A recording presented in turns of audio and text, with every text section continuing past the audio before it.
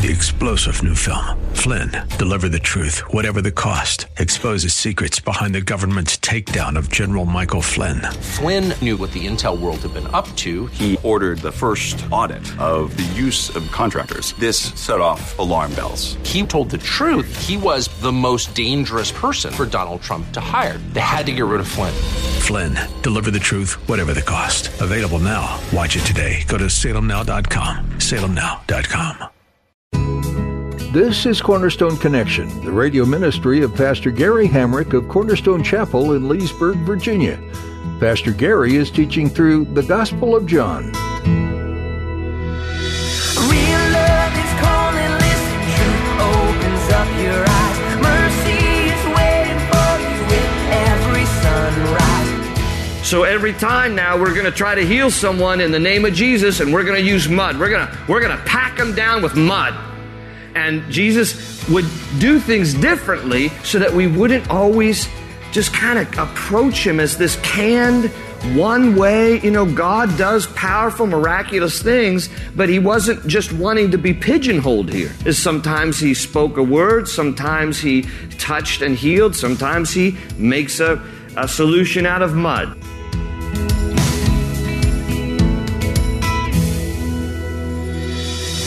Jesus healed in many different ways. Sometimes he spoke, sometimes he touched someone. And today, he's going to use mud to restore sight to a man. It's incredible to read about this miracle of Jesus, but Pastor Gary has a reminder for you. Don't box Jesus in when it comes to how he heals.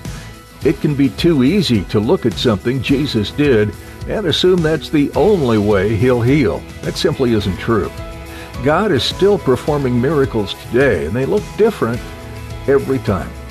At the close of Pastor Gary's message today, I'll be sharing with you how you can get a copy of today's broadcast of Cornerstone Connection. Subscribe to the podcast or get in touch with us. But for now, let's join Pastor Gary in the book of John, chapter 9, with today's edition of Cornerstone Connection. John 9, the Gospel of John in your New Testaments, chapter 9.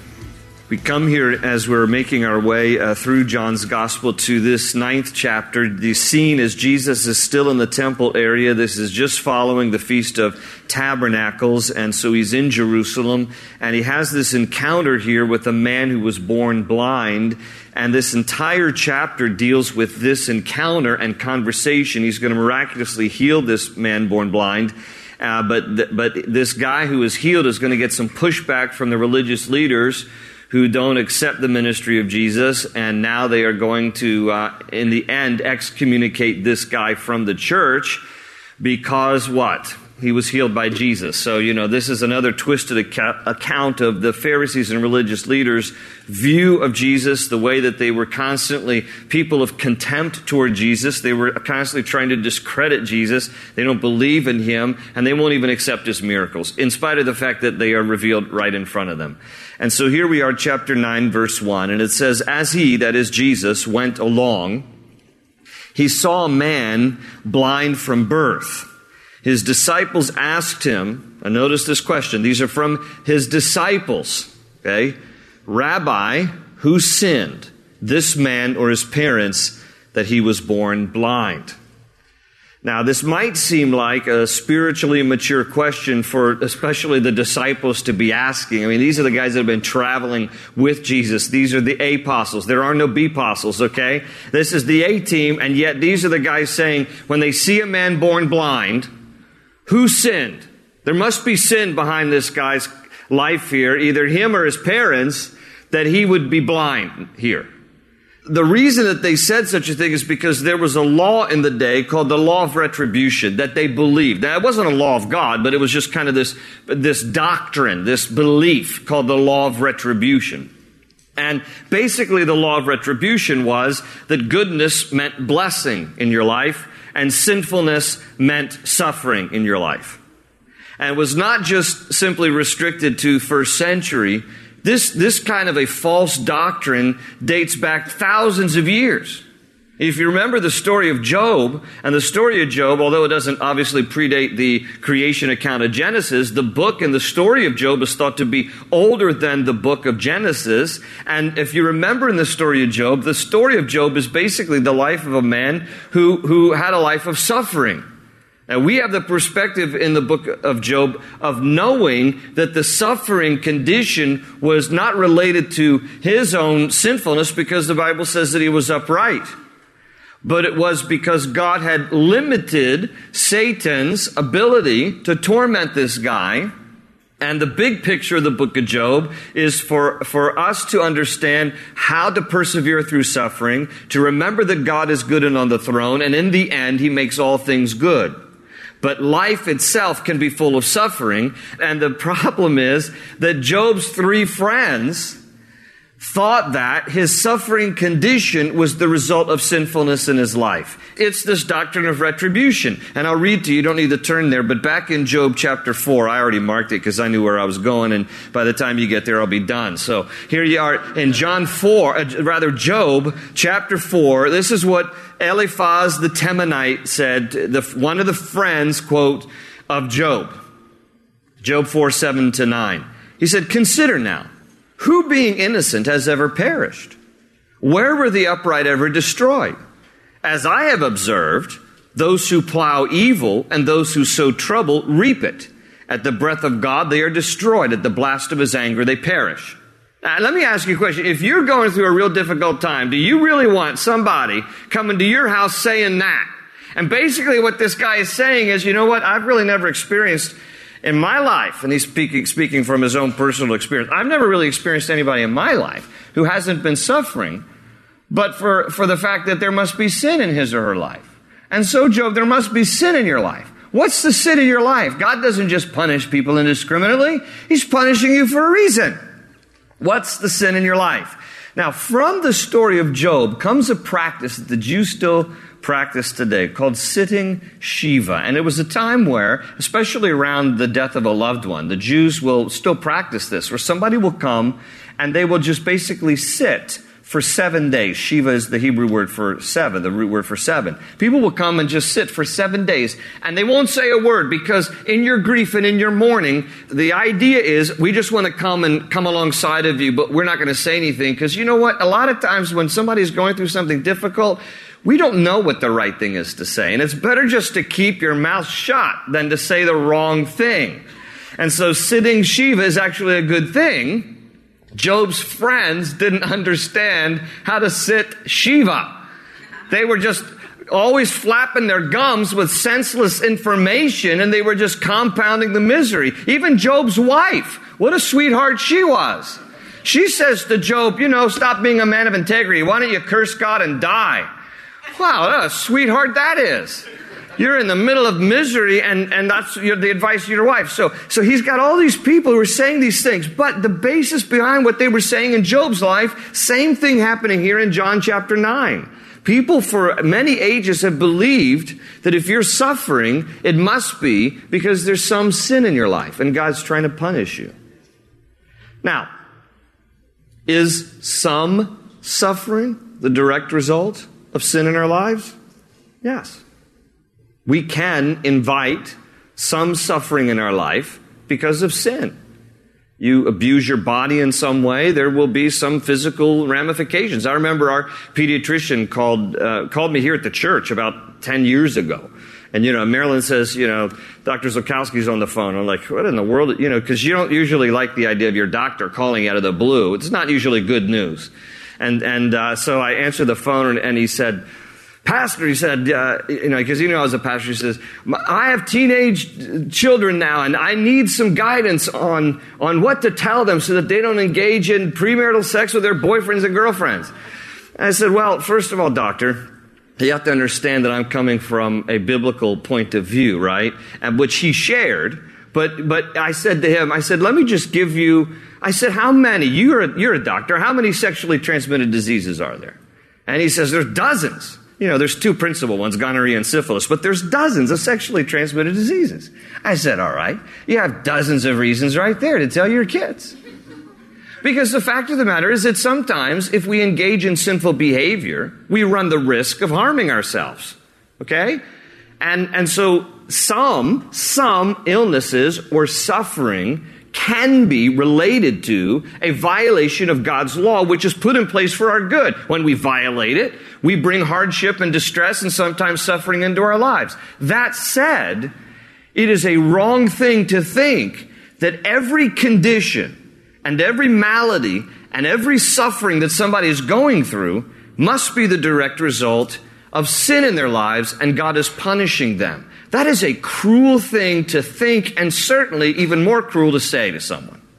Because nobody knows what the reason is for what they're going through. And even as it relates here to blindness, the disciples have associated blindness with sinfulness because they believe this doctrine of retribution.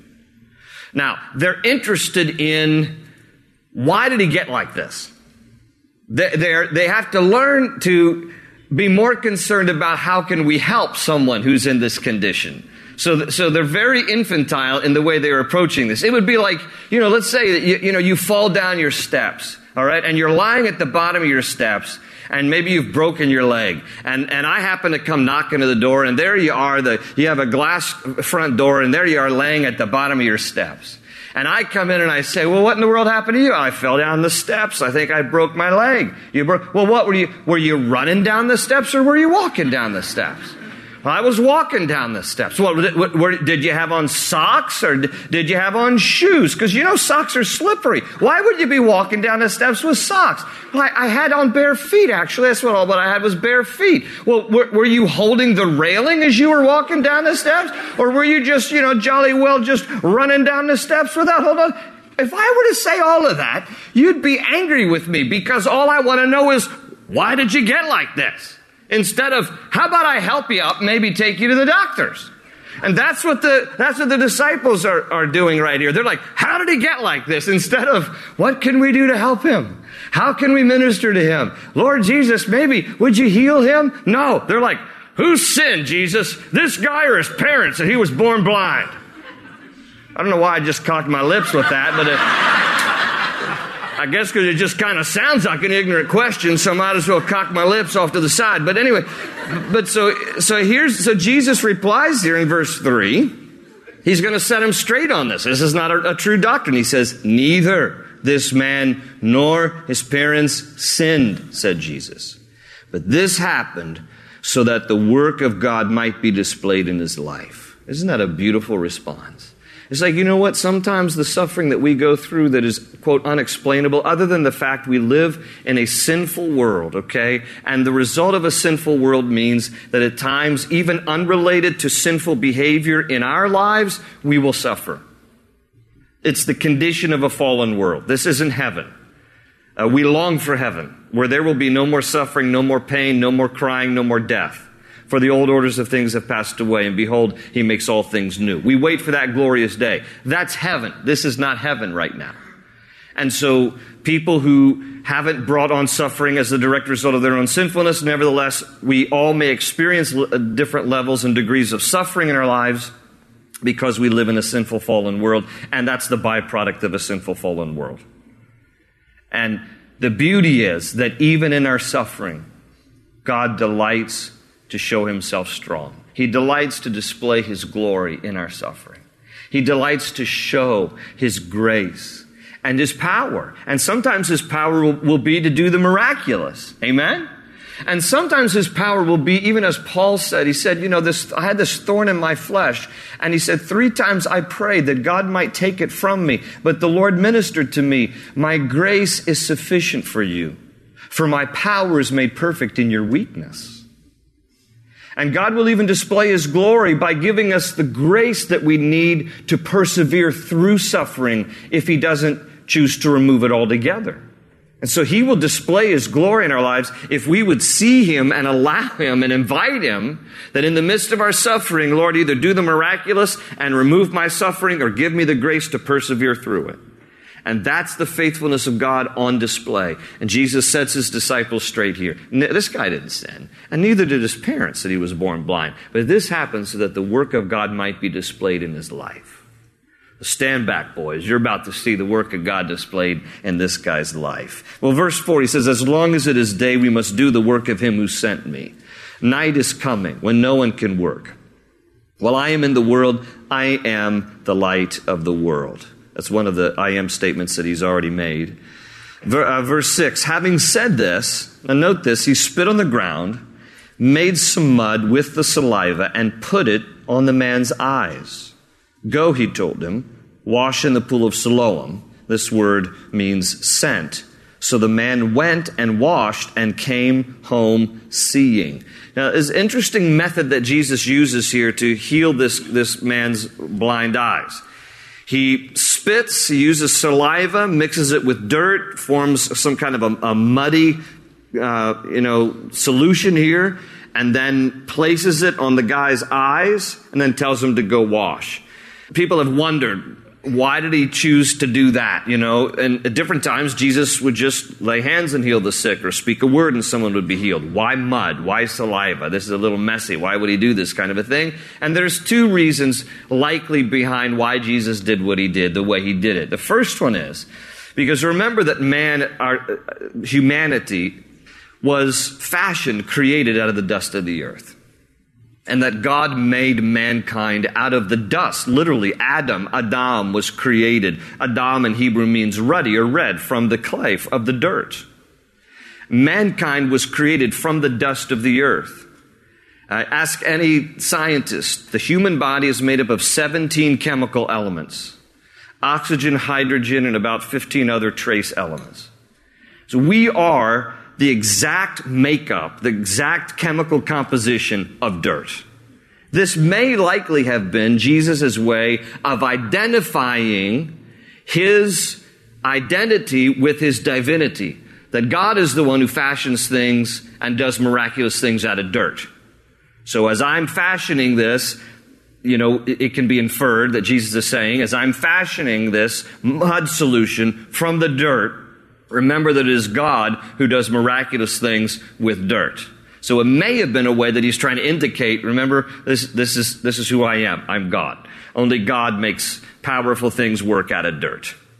The other reason I think it is likely that he used this method is because I think that Jesus did not want to restrict his miraculous powers to one specific formula. Otherwise, we would always try to replicate it.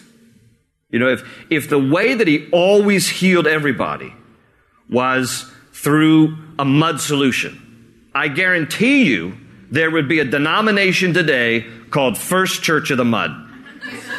There just would, because all of a sudden everybody would be, well, that's the one way Jesus did it. So every time now we're going to try to heal someone in the name of Jesus, and we're going to use mud. We're going to pack them down with mud. And Jesus would do things differently so that we wouldn't always just kind of approach him as this canned, one way. God does powerful, miraculous things, but he wasn't just wanting to be pigeonholed here. Sometimes he spoke a word, sometimes he touched and healed, sometimes he makes a solution out of mud. But nevertheless, this is how he provides healing for this guy. And he tells the guy to go wash himself. So they're in the temple court area. The pool of Siloam is not too far away, but you have to imagine this guy. He's still stumbling around, mud in his eyes, washing. And try to imagine, he's been blind how long? What did verse 1 say? From birth. This man has never seen in his life. And we can't even imagine that. I don't remember the first day that I have a remembrance of seeing. If you have sight and you're born into the world, you just start seeing, but you don't remember that moment. This guy remembers the moment. And you have to just imagine this incredible moment here where he's washing out his eyes, splashing up water, and opening his eyes for the first time, and he can see. Now, he hasn't seen Jesus because Jesus is going to slip away here. The man went and washed his eyes, so he's not yet seen Jesus. He's going to see him a little bit later in the story here, but so he goes and he washes and he came home seeing there at the end of verse 7. And you got to believe that his family, for the first time, pretty excited, and for him to see his family for the very first time. So he goes home seeing. Verse 8, his neighbors and those who had formerly seen him begging asked, "Is this the same man who used to sit and beg?" Some claimed that he was. Others said, "No, he only looks like him." But he himself insisted, "I am the man." Now, yeah, I chuckle when I read this because I think to myself, either the people around this blind guy just were not caring individuals enough that they could recognize him. It's kind of the idea that, because most blind beggars would sit at the city gate because that was the place where people would come and go, and you'd have to beg for a living. You had no way of making an income, and so you typically would beg for a living. So people were coming and going and see this guy all day long, every day, sitting at the city gates begging. And as they walked by, did they not focus on him? Did they not notice him? Such that when they see him now, why shouldn't they know clearly, oh yeah, you're the guy that's been blind all your whole life. Either they are completely clueless because they're uncaring, or maybe we should cut him a break. Maybe it's the idea that this guy is so much out of context, they just don't recognize him at all. You know, all of a sudden, the guy who was blind and usually just sitting around and probably begging is now conversing with them, seeing, having conversation. Maybe it's because he's so out of context they don't recognize him. It happens to me sometimes. I can tell you, when I go around town, I'm in, on a Sunday afternoon, I'm in a baseball cap and cut off shorts, just shorts and a t-shirt, and people are like, "Is that you, Pastor Gary?" It's like, don't you look at me? That you would, oh, okay, you're out of context. You got the baseball hat, okay, the whole deal. So, all right. So I get maybe what's going on here. They just don't recognize the guy because he's completely out of context. But he's insisting, I am the guy. I am the man. Well, verse 10, how then were your eyes opened?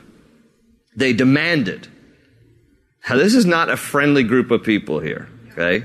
Notice their first question. How then were your eyes open? They demanded. He replied, the man they call Jesus made some mud and put it on my eyes. He told me to go to Siloam and wash. So I went and washed, and then I could see. Where is this man? They asked him. I don't know, he said. Now, I'm putting some tone in there because I'm thinking that the conversation's getting sassy. Maybe it's just me, and I have to apologize to the people, but I think he's getting frustrated because he's first like, yes, I am the guy. And they're like, well, where is Jesus? Now, why might I think that he's frustrated in their question? Because this guy's been born blind. He can now see, and he's convincing them he is the guy. And instead of them saying, wow, this is incredible, you can see, they're like, we're not really sure it's you. And where is the Jesus then anyway? They're not even excited for him. They're not even enthused for him. So I think he's personally like, I don't know where he is. Well, they brought to the Pharisees, verse 13, to show you how friendly the crowd is. They brought to the Pharisees the man who had been blind. Now, the day on which Jesus had made the mud and opened the man's eyes was a Sabbath. Okay, so now we know why they're sour here. Verse 15, therefore, the Pharisees also asked him how he had received his sight. You put mud on my eyes, the man replied, and I washed, and now I see. Some of the Pharisees said, this man is not from God, for he does not keep the Sabbath. But others asked, well, how can a sinner do such miraculous signs? So they were divided. Now, do you see what's happening here? So there's an offense taken because a miracle occurred on the Sabbath, which Jesus typically did. And I think, on purpose to try to pry them from their, legalism, that the Sabbath was, made for man, not man for the Sabbath. It's a day of rest, but it's not a day where you stop all good to mankind. And Jesus loves doing good to people all the time, even on the Sabbath day. There's no violation of the do not work clause on the Sabbath when Jesus heals somebody. But the Pharisees thought so. You're not supposed to do any work. You healed this blind guy. You must be a sinner. And so they're having the conversation with the blind guy who's now seeing. Probably shouldn't call him the blind guy, but he doesn't have a name. He's a seeing guy now. And they're having a conversation with the seeing guy, and they're like, well, how'd you get your eyesight? Well, Jesus did it. Well, this isn't right. It's a Sabbath. He must be a sinner. Others were divided, like, wait a minute. If he's a sinner, how would God do a miracle through the guy? Open ocean, jump in and you'll find the cornerstone's your connection. Run towards your new life. The Gospel of John is an interesting take on the life of Jesus. He was absolutely a man who experienced things as a human, but he's also God. And so because of that, he's able to do things that are unthinkable to the average human. But it's clear to see through this book that Jesus is anything but average. He's the Son of God. Are you interested in knowing more about Jesus and what He's done for you? Perhaps you'd like some prayer support in what you're learning or growing in.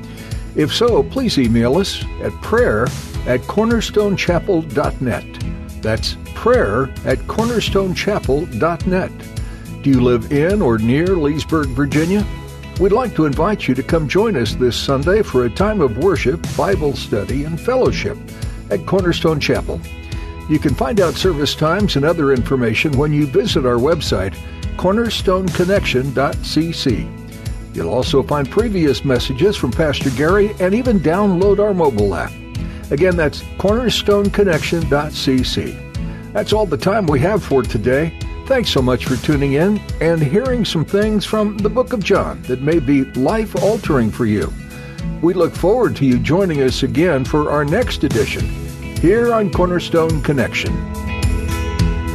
They say you're a wandering soul, that you've got no place to go, but still you know